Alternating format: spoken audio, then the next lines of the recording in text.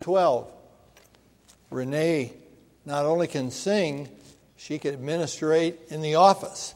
She is our new school administrative assistant with Miss Barra and doing just a great job. And so appreciate her ministry there. Have you noticed how opposite the world thinks from Christianity and biblical truth? Did you notice in our text, Paul says, brethren, or now concerning spiritual gifts, brethren, I would not have you, what's the next word? Ignorant. Have you ever heard that phrase, ignorance is bliss? You ever heard that? I was curious where that came from. So did a little looking and found that a guy back in the 1700s, a guy named Thomas Gray, actually the year was 1742, he wrote a poem. And he should write poems because he was a distinguished professor of literature and poetry at Eton College.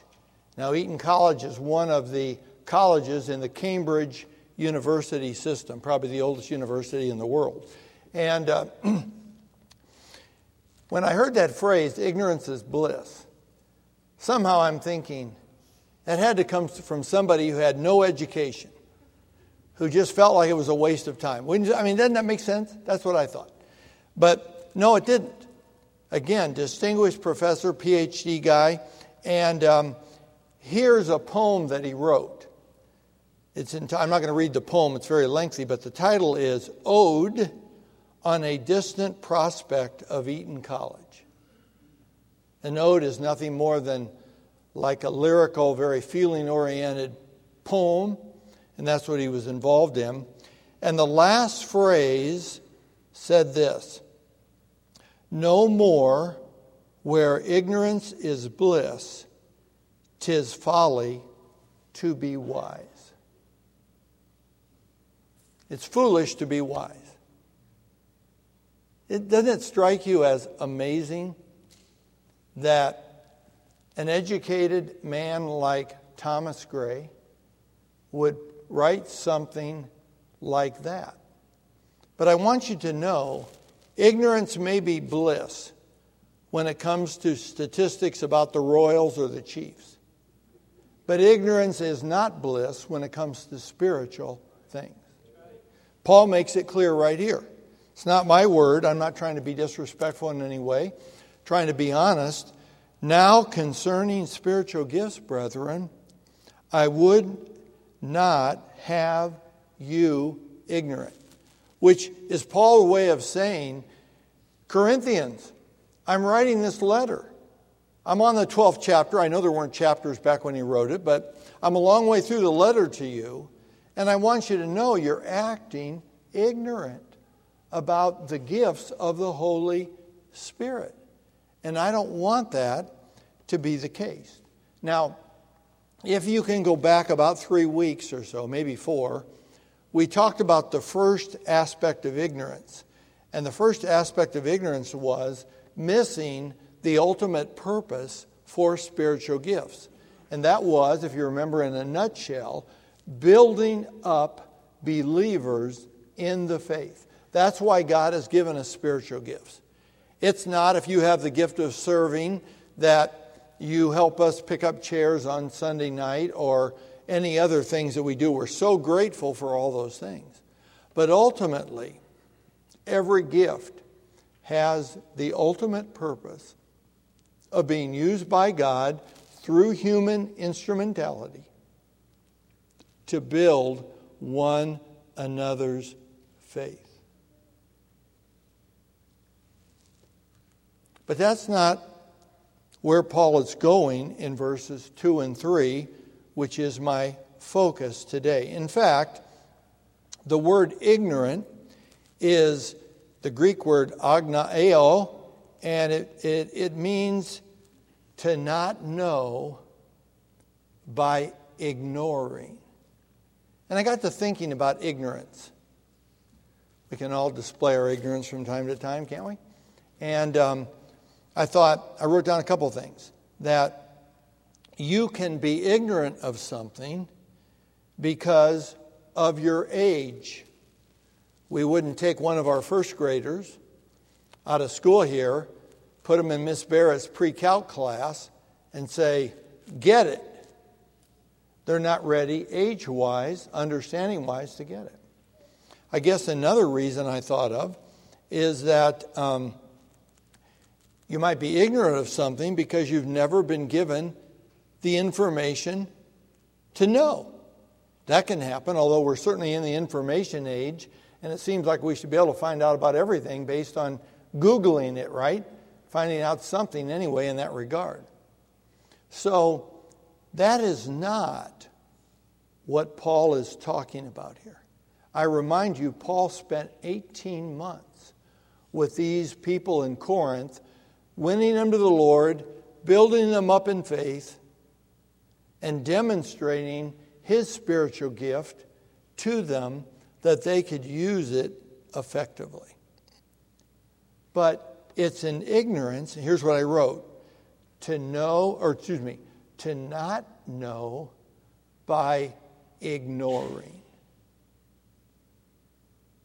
To not know something because we ignore it. My classic illustration was I had my wife and all my sons out in San Francisco.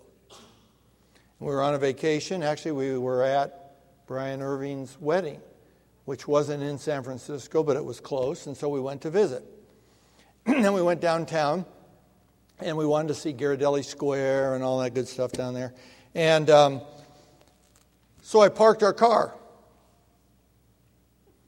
Parking spot.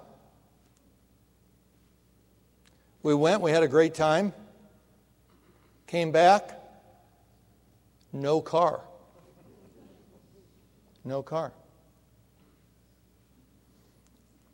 The only time I've been in a tavern was on that particular day. It was the only place open, and it was right by where my car was parked, and I said, there was a car right out here.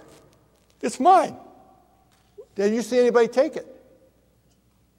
And the guy said, yeah, I saw one of the city tow trucks tow it away. Now, what am I thinking? Why? So he said, well, why don't you go back out and look where you parked? So I walk out, and even though it was a parking slot, it didn't have a curb. And there was a sign. It wasn't right there, but it was up ahead enough that I should have seen it. And it said, no parking, residential driveways. It was downtown, and they had all these apartments and places up above and retail businesses down below. And they would pull in there. They had like garages there. Ignorance was not bliss that day.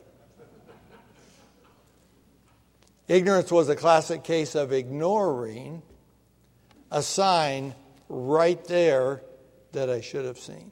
That's what Paul is saying to the Corinthians and to us. Let's not be ignorant of spiritual gifts. And the first thing that I want you to see about this ignorance is they were ignorant of their condition. They were ignorant of their condition. Notice in verse 2, ye know that ye were Gentiles. Now, if you know your Bible, you know that the word Gentile can have two meanings. It could mean you're not a Jew. Okay? In this case, that is not what is meant. It means you are not a Christian. We might use the word heathen. You're a heathen. So what's Paul saying? He's saying, ye know that ye, past tense, were Gentiles. You were heathens. You were non-believers.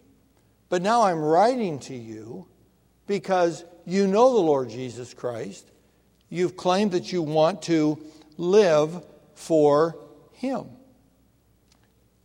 The Bible is replete with this phrase. For example, in 1 4 or 5, it says, not in the lust of concupiscence, even as the Gentiles which know not God. There are other passages as well that speak to the condition of lostness. I don't know about you, but I don't want to be lost.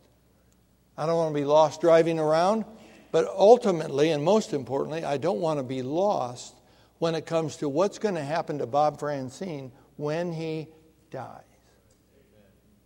And the Bible makes it clear that whosoever calls upon the name of the Lord Jesus Christ, the very God-man, will be saved. If you believe in your heart that God raised him from the dead, thou shalt be saved. So he's saying to them, you are not heathens. You are not lost anymore. And yet, what is clearly being said here is, you're acting like heathen in the church. You're acting like non-believers. Can we be in the flesh? Yes, we can. And that appears what was going on here.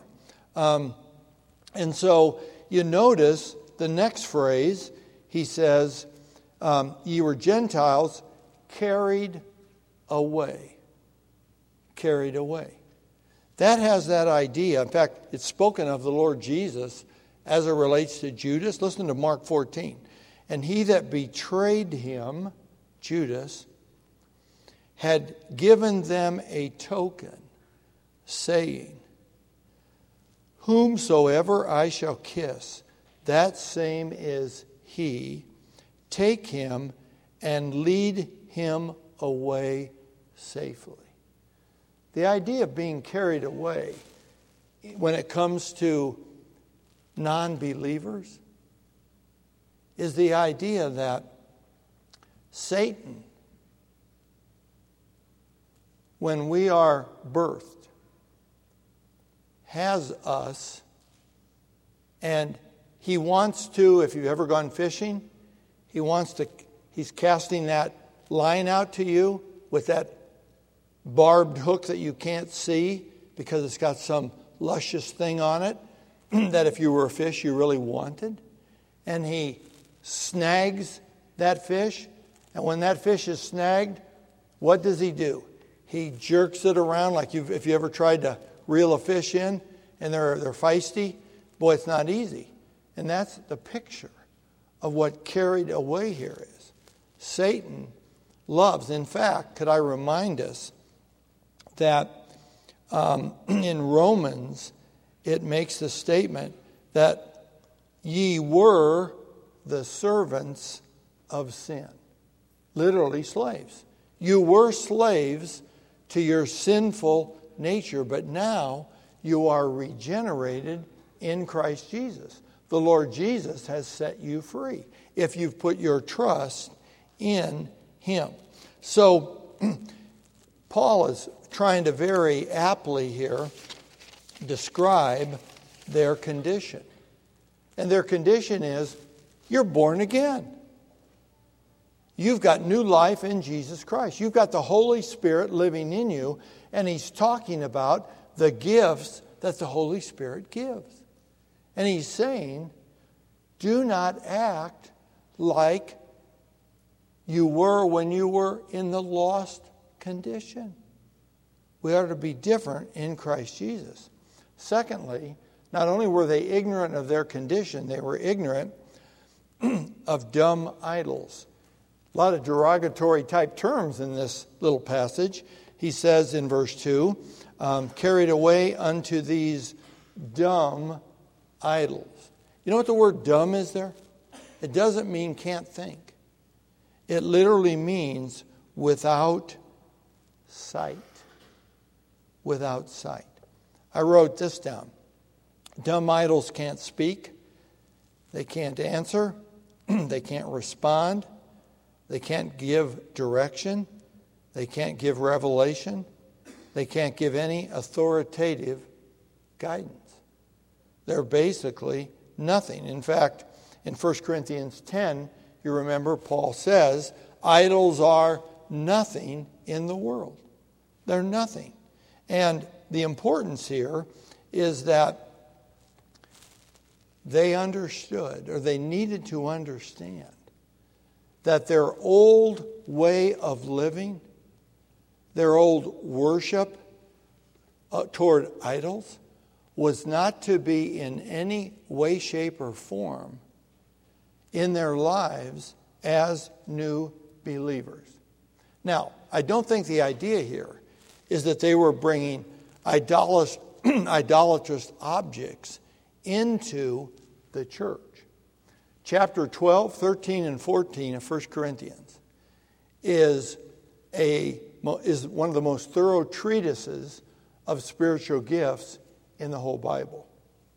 And what Paul is wanting them to see is some of their old ways of worshiping were being brought into the church and should not be the case.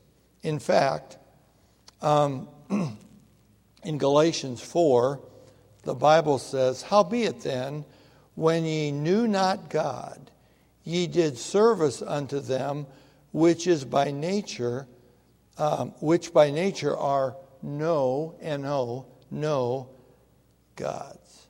Ephesians 4 says, "Vanity of their minds, understanding darkened, being alienated from the life of God through the ignorance that is now in them." Do you see that the picture here is a picture of a group of believers receiving the gifts of the Spirit, and yet they were using those gifts like they used to worship without any gifts at all, in a very emotional, ecstatic, feeling-oriented way, and not in the truth of the Scriptures. In fact, notice the end of verse 2. "Even as ye were led." Again, there's that idea of lost condition, Satan controlling you. Even though you are in the church of God, you are acting like you were before. Can you imagine that if, and maybe some of you have been there before, been in a church where the service is very chaotic, people standing up and yelling and hollering, and many times you hear the word holy rollers, acting terribly out of control. Nobody seems to know what's going on. Has anybody had that experience? Anybody here? Okay, a few of you have. I can't say I have. But I've heard about it. I've read about it. I read another phrase this week that caught my attention. It's been a long time since I heard it. In studying this passage, somebody was saying that the statement was made, "I was slain in the Spirit." You ever hear that phrase? Slain in the Spirit? And this Baptist preacher said, "You may have been slain, but it certainly wasn't in the Spirit." And really, what was going on is that they were acting in such a way that, and you know the ending here of 1 Corinthians 12, 13, and 14. You know that chapter 13 is all about, wait a minute. You get enamored by your gifts and you don't have any love. Let me tell you something. You are worthless. Chapter 14 reminds them of the importance of using gifts to edify others. In fact, in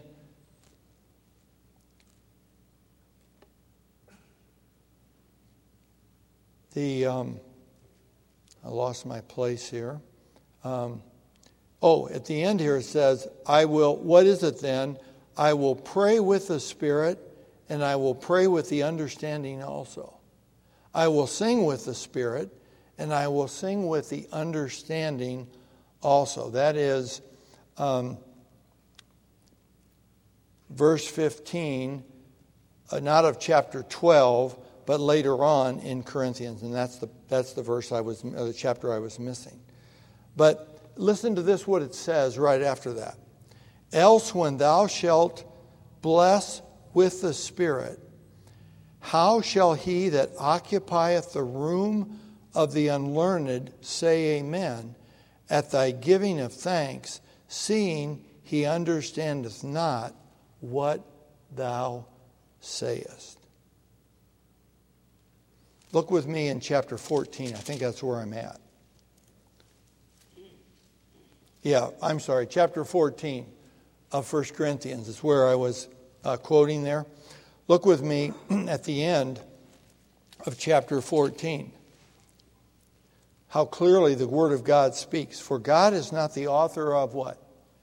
Confusion, but of peace, as in all churches of the saints. And I think it's important to understand. In fact, in chapter 14, verse 40, it makes this statement: let all things be done decently and in order.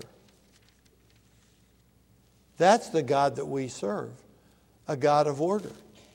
Do you think a God of order in our universe wants us in the church to act in disorder? Not a bit. Not a bit.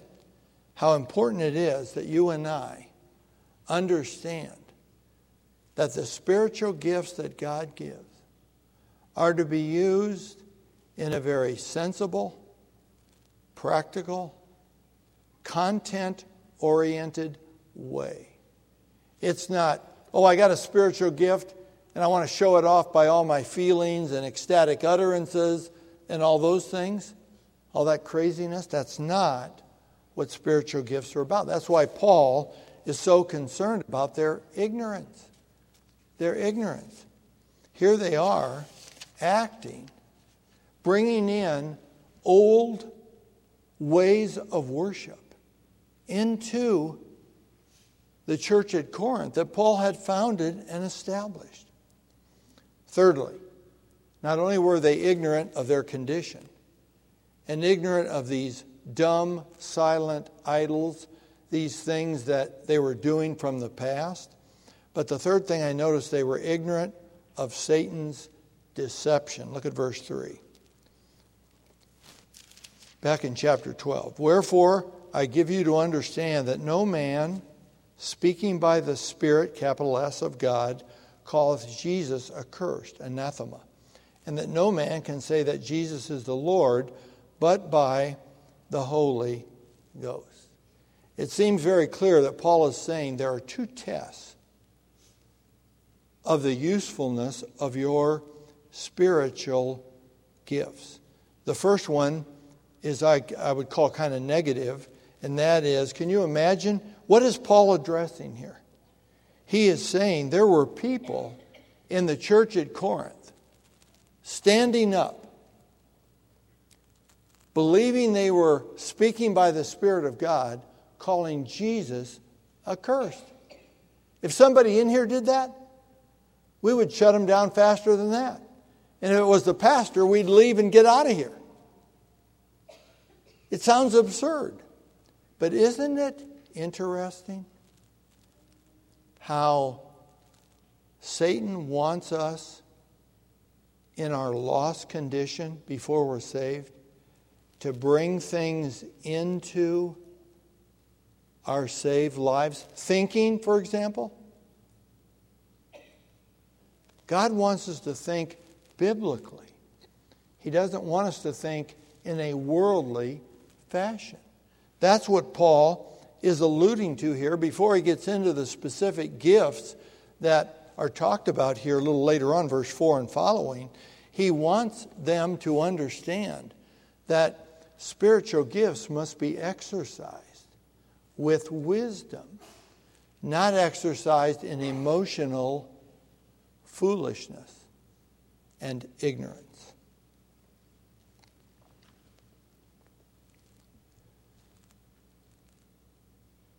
We must be discerning, distinguishing Christians. I remind us that Satan is constantly roaming around outside the church and inside the church, seeking what? Whom he may devour. Wanting us to take worldly, sinful practices and bring them in the church. Do you see that happening today? Can that happen in churches? I think it's happening all over the world. I think it can happen in the venue or the avenue of music. Bringing music into the church that sounds like worldly music and saying, no problem, music's amoral. Music is not amoral. Without words, music conveys, and you can study it out, check it out. In fact, there's a tremendous, I have it on a cassette tape. Some of you don't know what a cassette tape is, but I have it on a cassette tape called Music and the Mind by a Christian guy who was a professor at the University of Indiana. And he talks about the significance of what music does. That's really an application of what Paul is talking about here in these first verses of 1 Corinthians 12. How discerning and alert we need to be. You know, one of the biggest things that personally I see happening in churches is that churches want everybody to be comfortable. Right? Come as you are, be as comfortable as you want to be, and you can really enjoy church and get a lot from God. Doesn't it seem that that's all about me? Don't we come to church to hear about God?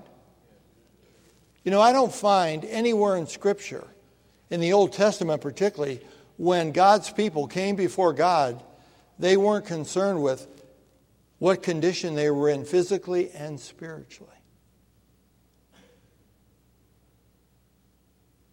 I told you a long time back I was at an ordination, and the question was asked of the ordinate, what is the greatest attribute of God? And we kind of had a disagreement. Some of us felt love, some of us felt holiness. But then somebody said, but do you notice what the angels are always recorded as doing in the Scripture in heaven? What are they doing? Bowing down saying, holy, holy, holy is the Lord God Almighty. It's His holiness. We ought to be concerned about God's holiness and our holiness. That's what Paul is addressing here. You guys, you Corinthians, you've got spiritual gifts. The Holy Spirit's given them. You know what's worse than getting a gift and not using it? Getting a gift and abusing it. That's what's being addressed here. You say, Brother Franseen, we're not holy rollers here. We're not acting that way. I know that. But I do believe that we've got to be so careful about biblical truth that we don't in any way let worldly philosophy, worldly systems, worldly ideas become the way we think. You know, I've seen churches get very business-oriented in their financial practices.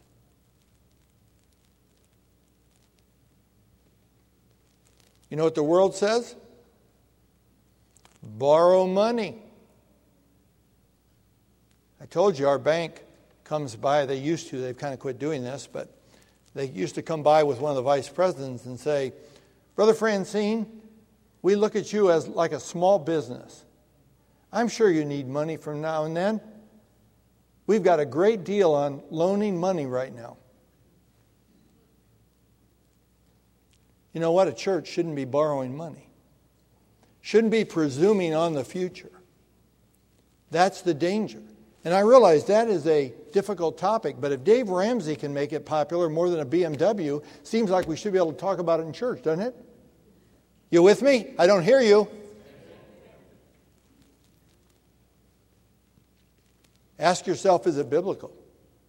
Oh, no man anything but to love one another. All I'm trying to point out, this is not a message here about borrowing money, but it is Paul's example and Paul's admonition to the Corinthian believers. Don't be ignorant.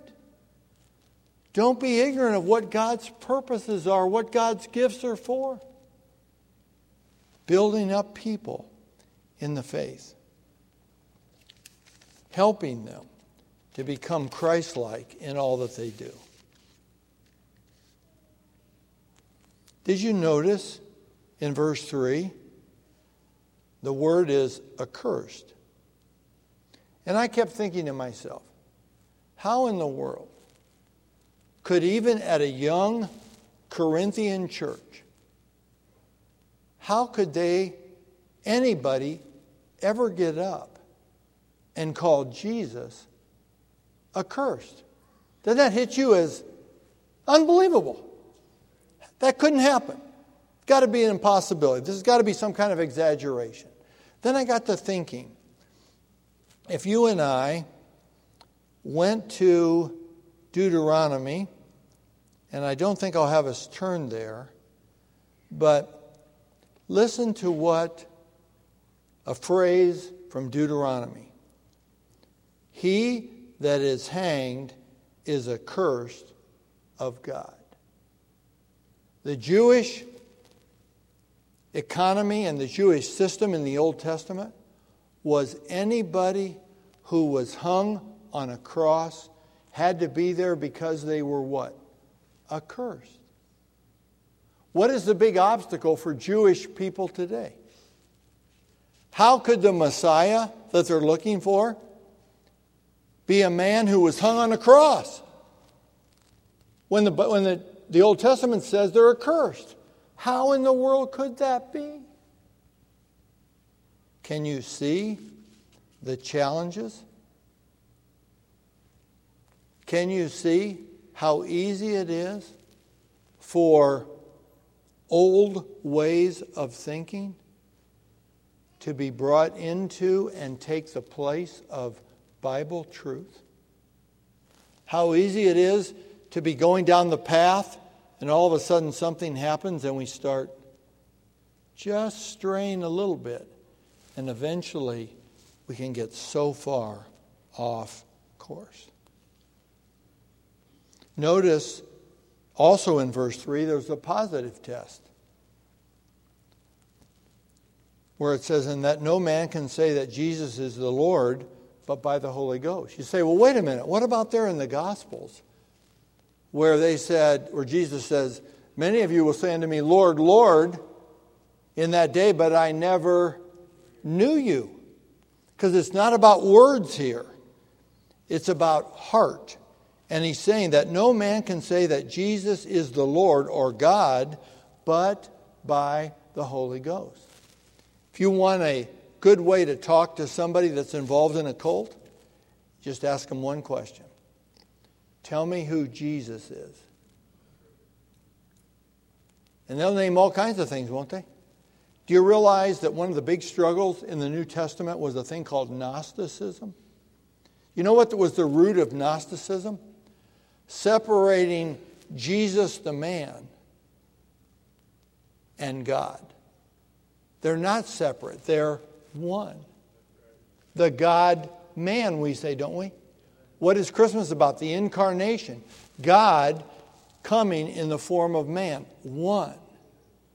And yet, we live in a day and age when you'll hear all kinds of things about who Jesus is. He was a good man. He was a good prophet. He was a good teacher. He was a great example. And the list goes on and on and on. But God is saying, God's Word is saying, be so careful. People can use words, can't they? What group is it that now, I forget, I think they used to be called maybe Jehovah's Witness, and now they're called the Community of Christ. Am I right on that?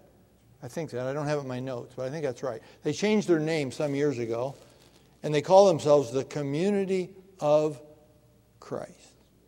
Ask them who Christ is. Who is Jesus? Isn't that what we just had our revival, and what was our theme song?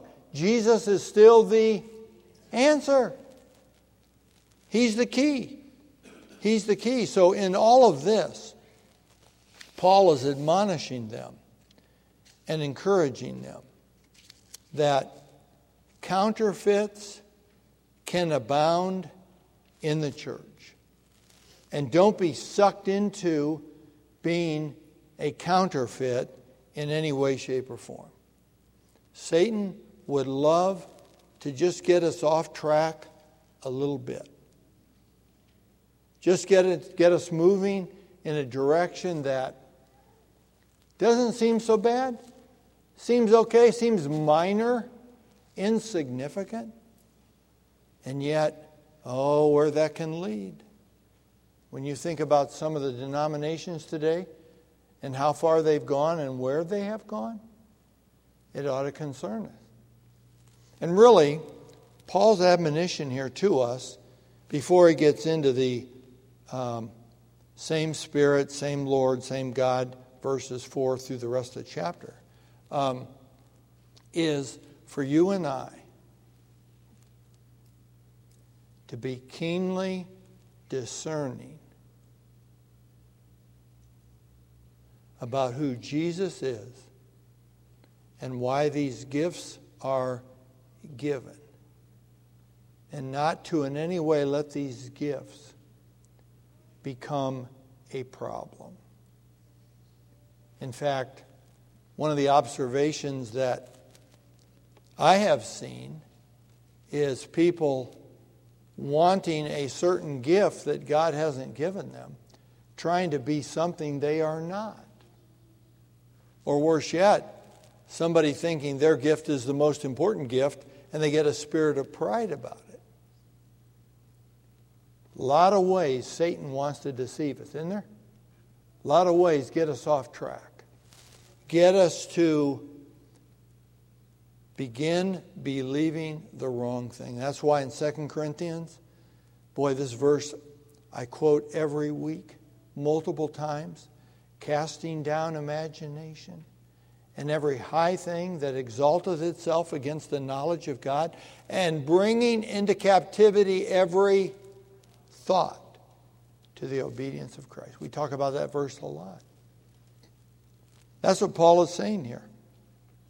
Don't be ignorant. Understand your condition. Your condition is you're born again. You're a genuine believer. You're not a heathen any longer. Understand that those dumb idols, they were meaningless. They were nothing.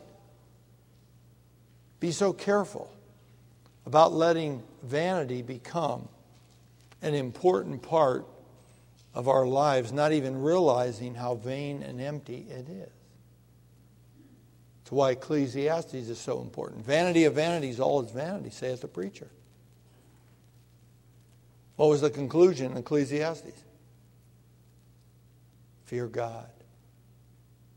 Fear God. Trust Him.